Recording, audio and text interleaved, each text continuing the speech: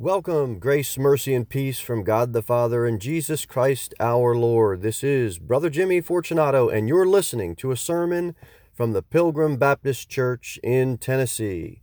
For more information about our church, please visit us on the web at pilgrimbaptist.church. All right, a simple Sunday school lesson. Let's open our Bibles to Romans chapter 3.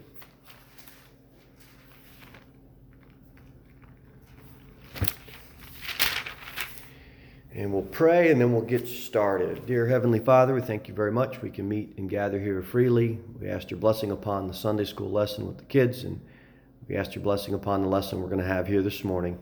In Jesus Christ's name we pray, amen.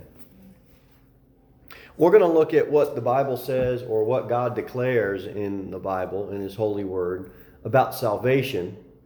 And then we're going to make some application to it, particularly man's response to what God declares. So that's going to be the topic. It'll be simple. It'll be mostly a review, but I think we'll be able to glean a different take, or maybe a different insight that will help us in our personal witnessing, and it should help us amongst our when raising our children too, and how we present the gospel to them. Romans chapter 3. Real simple, verse number 21. But now the righteousness of God without the law is manifested, being witnessed by the law and the prophets, even the righteousness of God, which is by faith of Jesus Christ unto all and upon all them that believe. For there is no difference. For all have sinned and come short of the glory of God. Everybody has sinned. And we need to be careful with this particular verse. When you share this verse, when you're witnessing with somebody, it's easy for them saying, well, yeah, we kind of all have. It's almost like everybody can agree with that. And it's not a verse where you get much kickback from. Well, yeah, sure. You sinned, I sinned, we all sinned. And what they do is they draw the lens back and they make it real general. God declares His truth that all have sinned, but that person personally has to know that they are a lawbreaker, that they have broken God's law. So you want to try to bring it a little bit more, draw the lens in and make it a little bit more personal. And try not to allow someone to get by with, yeah, well, kind of we all have. Almost like it's really not that big of a deal. Of course we've all sinned. Of course we all lied. Of course we all have stolen something. But yeah, that's a given. We all do that. And we do. But the gospel, or salvation more specifically, is an individual owning it, that no, that's me, and that's a real big problem because I'm part of that personally.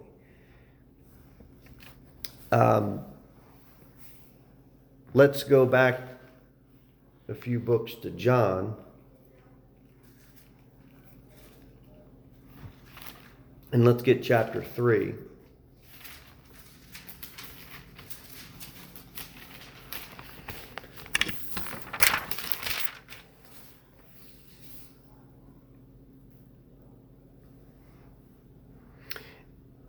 And verse number 14, and as Moses lifted up the serpent in the wilderness, even so must the Son of Man be lifted up, that whosoever believeth in Him should not perish, but have eternal life.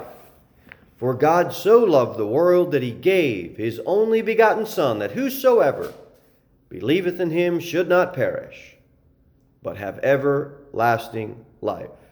And everybody loves that verse, John 3:16. But watch what the next two verses say. For God sent not His Son into the world to condemn the world, but that the world through Him might be saved. And here's the verse. He that believeth on Him is not condemned, but he that believeth not is condemned already, because he hath not believed in the name of the only begotten Son of God. You witness to someone and you start telling them what Jesus did for them. Are you condemning me? My friend, no, I'm not. The Bible says you're condemned already. Personal witnessing and sharing the gospel with someone, it is not about you condemning that person. It is not about that person all of a sudden, because you're confronting them with the truth of God's word, that now all of a sudden they're condemned. It's not. Getting them to realize, man, whether I talk to you today or not, whether you're upset with me today or not, you're condemned already. I'm trying to get you to see that this has already happened to you. I am not the person condemning you. You are already condemned. Getting them to realize that. Getting them to personally own that.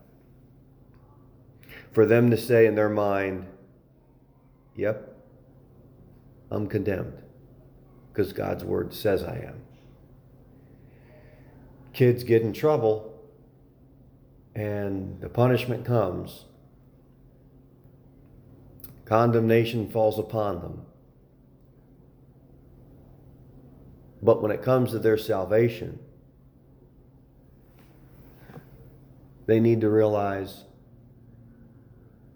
it's not that they did something wrong on Monday and so now they need to be saved. Even though when they do something wrong on Monday, there's a consequence that happens because of the wrongdoing. And that wrongdoing condemned them, and they got chastised, they got punished, they got reprimanded because of that, when that happened. So helping to separate that out in their little mind, when it comes to salvation, they can't be thinking, oh yeah, we want the knowledge of sin to come into their hearts and know that they're a sinner. But they have to realize that it's not that they do a sin and then they're already, and now that is what condemned them. If they can only not sin anymore, they'll be all right. Because we chastise them, right? Don't do that again. And you won't get a spanking. Don't do that again, and the bad consequence won't follow. And that's how we want them to live their life, right? Well, what if they don't do that again? They're never going to get a consequence. Maybe they never push their sister again. And so there's no reason for that consequence to occur that occurred when they did push their sister.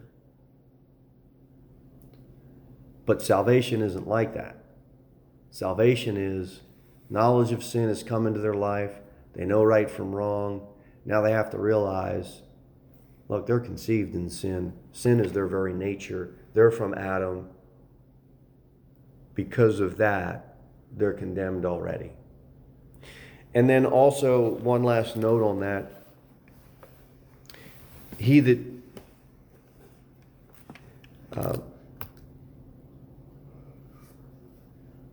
that believeth on him is not condemned.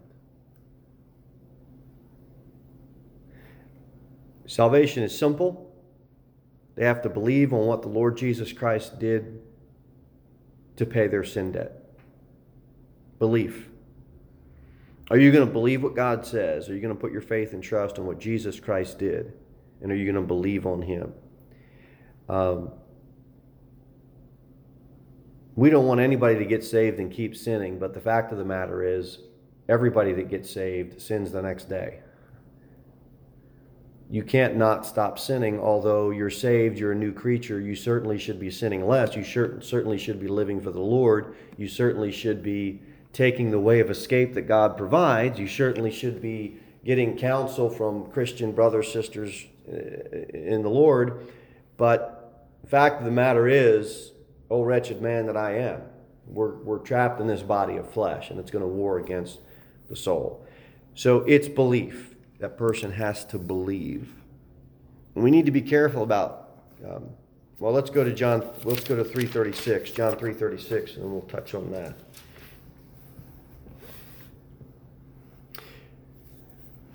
Familiar passage that says, "He that believeth on the Son hath everlasting life, and he that believeth not the Son shall not see life, but the wrath of God abideth on him."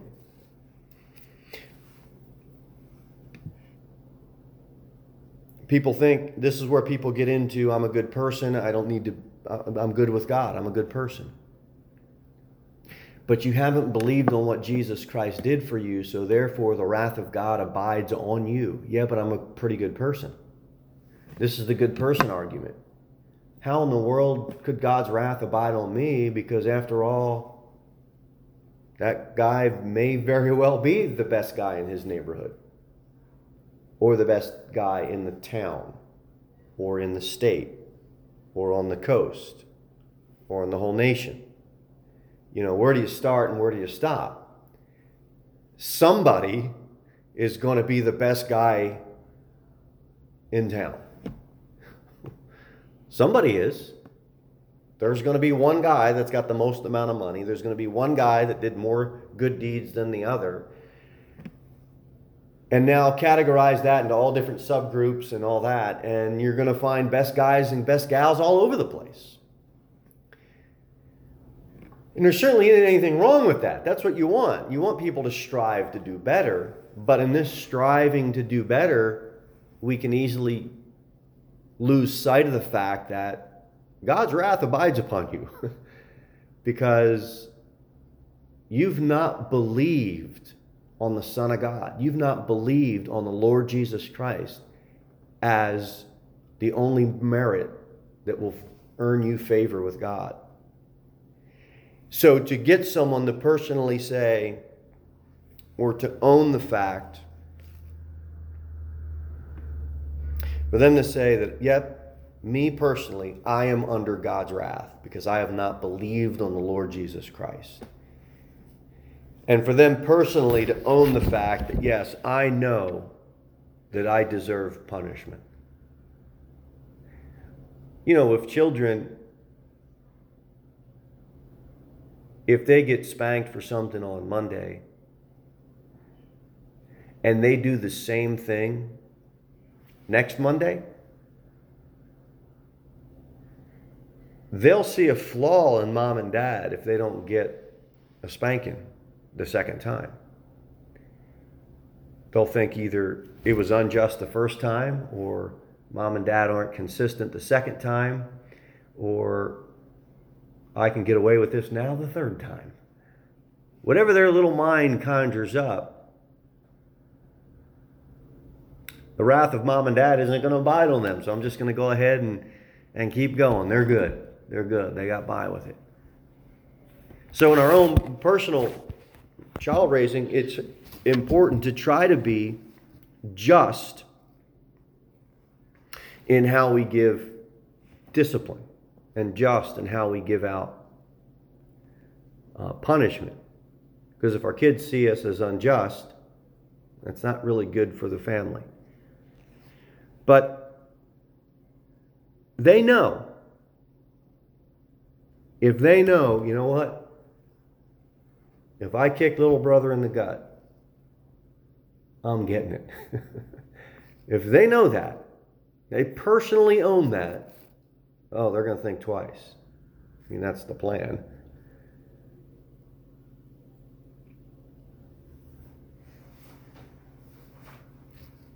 God's wrath abiding on a sinner is something that sinner, they have to own that. And they have to really understand before God, you know what, God, you're just because of this and you're right because of this. I'm the one that's the sinner and that's wrong. I own the fact that your wrath is abiding on me because I've not believed and trusted in the free gift of salvation that you freely offered me. And I know there's no other way. And however you want to talk it through with your child, or whatever way you want to talk it through with the person that you're witnessing to, they've got to own it. Let's get back over to Romans. And we'll go to chapter 5.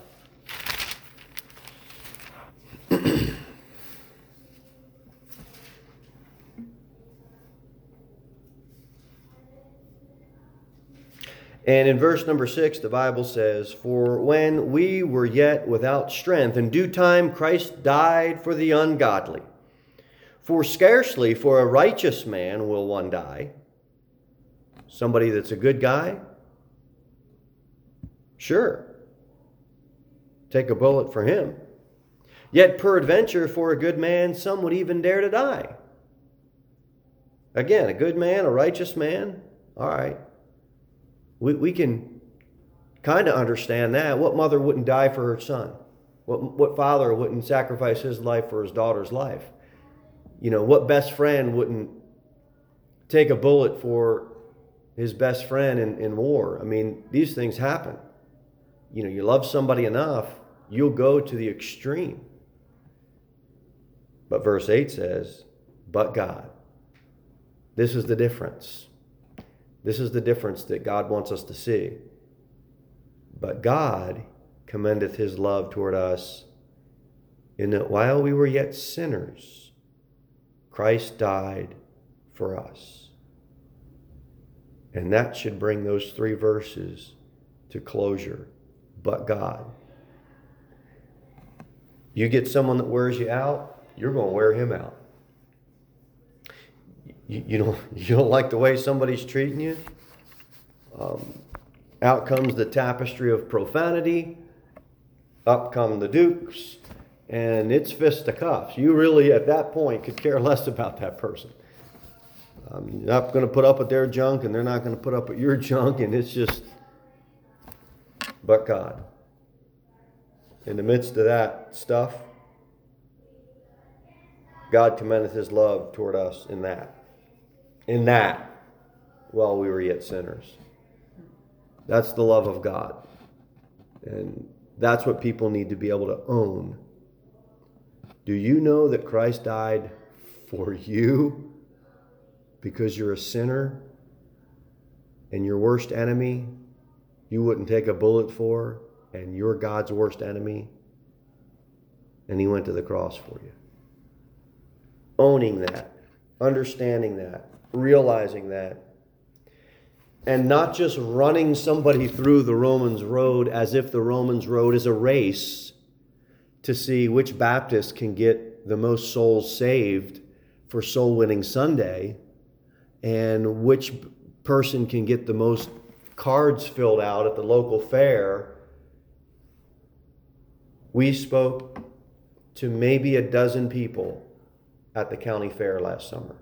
It was week long. It's not bad. It's much better than getting 500 prayer cards filled out. Where are they all? Big deal. You got 500 prayer cards filled out, and we did. I remember we were part of a church that there was a group of churches in New Jersey that during Christmas time went to Camden, New Jersey, which is the worst city crime rate per capita almost in the nation. And it's Toys for Jesus or something, it was some catchy name. And there were 6 or 7 churches that participated. And there's a preacher preaching. Great. And what you would do is you would go and each of those people that lived in the projects of Camden, it's just the slums. It's nasty. And you just get in line with one of them, and you're their sponsor in line, and you walk them through, and they'll get some bread, and we feed them, and you get some groceries. Basically, it's a little grocery section. They grab food. And then the ones with kids, you walk them through the last little trailer, and then they have a section fenced off, and there's all bikes that have been donated, and the kid gets to pick a bike out. It's nice. Kid sees a bike for the first time because either his bike got stolen or his dad got upset and smashed his bike when he got home from work. It's a big deal to a kid. And then, you go out and then someone asks them if they want to take communion. Well, at that point, which mom doesn't want? You see what I mean? Nothing wrong with bikes, nothing wrong with bread, nothing wrong with butter, nothing wrong with being nice, nothing wrong with any of that.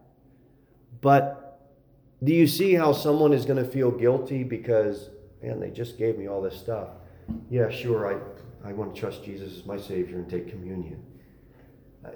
It's really, really hard under those conditions. Just leave the whole last part out so that you don't have a false conversion almost type thing. And I just said all that to say that you want people to personally own the fact that they really understand God commendeth his love toward you in the wicked state that you're in. That's how much he loved you. We love you a little bit because we're going to feed you one Saturday out of the year. But we don't love you that much because we're not coming every day. We're feeding our family. And the other thing is, would you rather feed them one day, or would you rather have them be fed for life because they're going to be feeding off the bread of life? There's a bigger picture. There's a bigger picture in view when it comes to personal witnessing and salvation. Let's go to Romans chapter 2.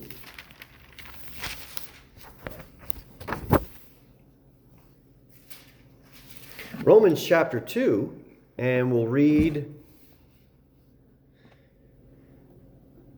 at verse number 3. And thinkest thou this, O man, that judgest them which do such things, and doest the same, that thou shalt escape the judgment of God?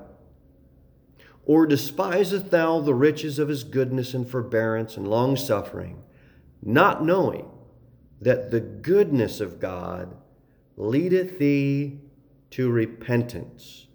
But after thy hardness and impenitent heart treasurest up unto thyself wrath against the day of wrath and revelation of the righteous judgment of God. And this goes on. And it goes on. Look how long this sentence is. Who will render to every man according to his deeds? To them who by patient continuance in well-doing seek for glory and honor and immortality, eternal life. But unto them that are conscientious and do not obey the truth, but obey unrighteousness, indignation and wrath, tribulation and anguish upon every soul of man that doeth evil, of the Jew first and also of the Gentile, but glory, honor, and peace to every man that worketh good, to the Jew first, and also to the Gentile, for there is no respect of persons with God. That's one long sentence. And God wants to know, are you trusting in anything else to save you? Do you know that the goodness of God leadeth thee to repentance? Do you know you need to repent? Do you know at the end of verse number 11, God has no respect of persons. It doesn't matter if you're a Jew. It doesn't matter if you're a Gentile. It doesn't matter if you do good, if you do evil. When it comes to God's saving, he doesn't respect any of that. You want to be treated good by your husband, wives, so that you can respect him. And husbands want to be treated good by their wives because they want to respect her. God don't respect none of that junk. Because no good that we do is going to, one, merit God's favor. We have to realize, stop trying to impress God. It's his goodness that will lead you to repentance. Do you realize how good he is? He would save you, a sinner. This teenager, he would save as a sinner. This wicked person who we would say needs salvation. God looks at you the same way. Yes, you. The guy that has a 9-to-5 job, the guy that pays all his bills on time, the guy that takes his wife on vacation once a year, the guy that plays baseball with his kids every Saturday afternoon in the backyard. Yup, you. You need salvation as much as that wicked guy that you're telling your kids not to grow up and be like. Which we should tell our kids not to grow up and be like that. But we have to be careful of getting that self-righteousness out of them and getting them to realize God is no respecter of person. You must believe in the Lord Jesus Christ. And living a good life is great. Those are all biblical principles. But none of those things will merit anybody any good in the day of judgment. They need God's blood sacrifice. And they should be led to repentance. Last note on Romans 2. If they're not willing to repent, they're not ready to be saved. Repentance is a natural trusting, turning from one thing and trusting in another. It's a natural thing that accompanies faith in the Lord Jesus Christ.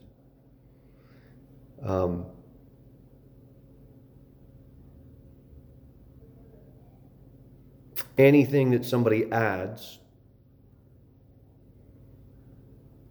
when you're speaking with them or you're trying to talk to your children about the Lord,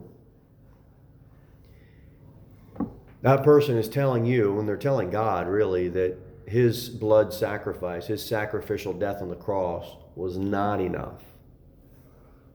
So you need to key in on is when you're speaking to someone, witnessing to them, are they adding on things? Yeah, but I did. Are you saved? Yes, I grew up in the church. Oh, great. Well, it's a great meeting another Christian. Or, help me understand that. Well, you know, growing up in church can't save you. Well, that's not what I meant. All right. Well, what did you mean, sir? And however you're able to relate to that person, you have to be able to confront that, and you have to be able to, I guess, extract out, well, what did you mean? Because if you're meaning, if that person is thinking they grew up in church and they're saved, the wrath of God abides on them. Now, how do you tell a good guy that's been brought up in church and has probably done more good deeds than you that he's not saved? Especially if he's older than you and he knew you from growing up. Yeah, right? That's why family's so hard to witness to. Because they know you. There's no way you could be. Romans chapter 6.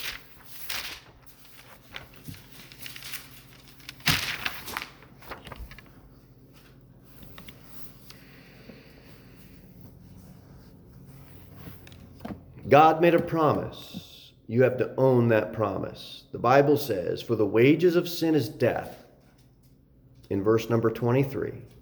But the gift of God is eternal life through Jesus Christ our Lord. Present tense today. Someone needs to know that God's got a promise of eternal life right now to offer them. Is that person ready to own that? Personally, that gift is for you. It's wrapped, bow-tied, taped real nice, corners creased, and he offers it to you personally. The same way that we make it oh yeah, well sure, hasn't everybody sinned? No, what buddy? Yeah, everybody has. We're talking about you right now. We got to do the same thing with that promise that God has given. And not make it so general and say, look, you, buddy, God's got a gift for you. Personally help them see that, help them own that. Is it a free gift or is it freely given? There's a difference. It's freely given. I've gotten free gifts, only to know that I just got signed up for a timeshare. The next thing you know, I forget where we were. We were in vacationing somewhere, and you got the timeshare, breakfast for free, and it was a free breakfast. But the next thing you know, some guy sat down and put a poor picture of him and his family there, and then he put another picture of some social cause he was running for, and the next thing you know, you feel sorry, and it's hard to say no to the guy. Unless you're me. No! and then that afternoon, the couple that we were with, we see them on a golf cart. The guy is driving the golf cart, because they got further in the sales pitch. They're sitting on the back of the golf cart. I see him. I wave. He got you, didn't he? They bought the thing. They bought it. They got the free breakfast. It was a free breakfast. But it wasn't freely given. And with God, it's a freely given gift. There's no strings attached to it. That person doesn't have to feel like a bait and switch. If I take the free knives, I'm going to get upsold. Who sells knives for $9.95 anymore? Nobody's making money off that. Yeah, the knife you don't even need a Sawzall anymore. You just buy these knives for $9.95. You can cut through the whole job. And people buy them for $9.95. And, it cuts through 17 watermelons with one slice, and it's great. Except that next week you just spent $4,000 on whatever they were upselling you on. They don't make money on the knives. $9.95 and the free gift. All of that is to get you into the pipeline, into the funnel, so that you buy something from them. Not with God. God is not offering you something for free so that he can, got you, I'm going to upsell you. It's not a free gift. It's a gift freely given with no strings attached. People have to own that. They have to see that. They have to understand that. Romans chapter 10.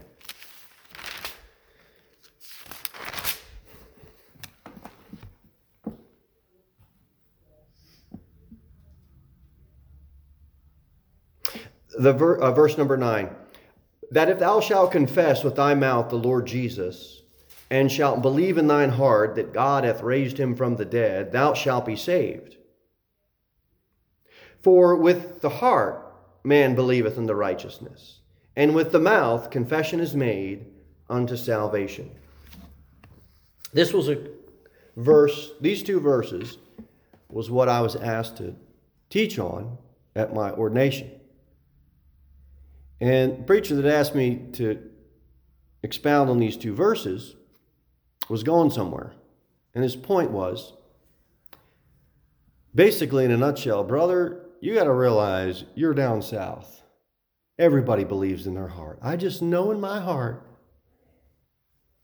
So he's trying to help me understand something that I wouldn't have understood unless I grew up here, or unless I was compelled to think about it by someone who knows more about it than me. And he says, you got to be careful, because people are just going to say, I just know, just Jesus is in my heart. The good Lord's in my heart. I just know in my heart. And everything's about the heart, the southern heart and soul. They've not confessed the Lord Jesus Christ with their mouth. And you can't assume because someone uses these heart words that they're saved. Is it a hard issue? It is. Do you have to believe like what the Bible says? Believe in thine heart? You do.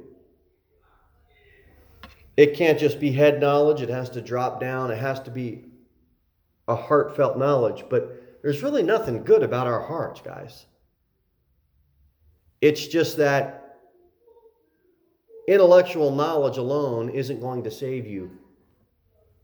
The devils believe. They know that he's the Son of God.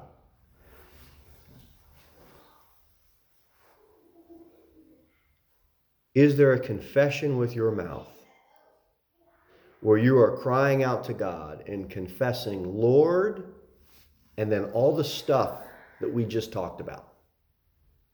Is there that heartfelt confessing it? And even if the person can't speak, is their heart confessing that? Honestly confessing all of the stuff we talked about. You're a lawbreaker. You're condemned. God's wrath is on you. Punishment is justly deserved. Christ died for you personally. That gift is for you personally. All that stuff. There's no goodness in you. God's goodness should lead you to repent. All that stuff. Are you confessing that? Or is it just some southern heart and soul felt? It can't be the latter. It's got to be confessing it, not just cultural South talk. All right, 2 more verses and we're done. Romans 10, verse number 13. We'll go down to... let's just continue at verse 11. For the scripture saith, whosoever believeth on him shall not be ashamed. For there is no difference between the Jew and the Greek. For the same Lord over all is rich unto all that call upon him. He's no respecter of persons. And anybody that calls on him, he's rich upon all of them. And then the Bible says, a great, famous, easily memorized verse. For whosoever shall call upon the name of the Lord shall be saved. Now get ready. Repeat after me. I'm a sinner. I'm a sinner. I need a Savior. I need a Savior. I trust you, Lord Jesus, as my Savior to come into my heart. I trust you, Lord Jesus, as my Savior to come into my heart. Okay, now bring your Bible up. I'll sign it, and I'll write your little born-again birthday on there, and we can all go to fellowship. That's a mess. That deceives more people. And that is on those phony preachers' resume. Because they're trying to build a congregation.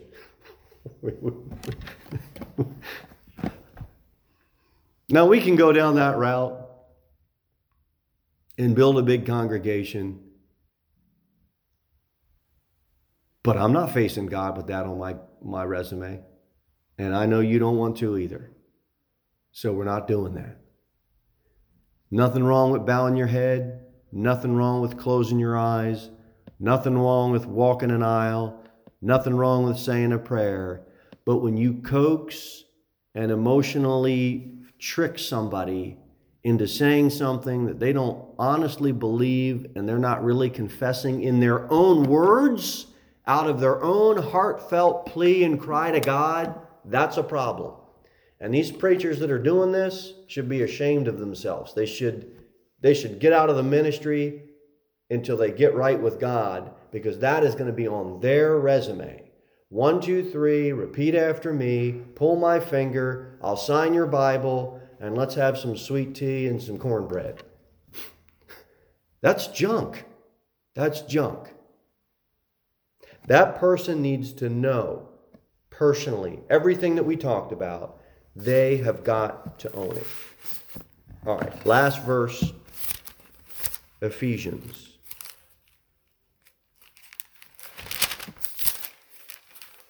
Chapter 1.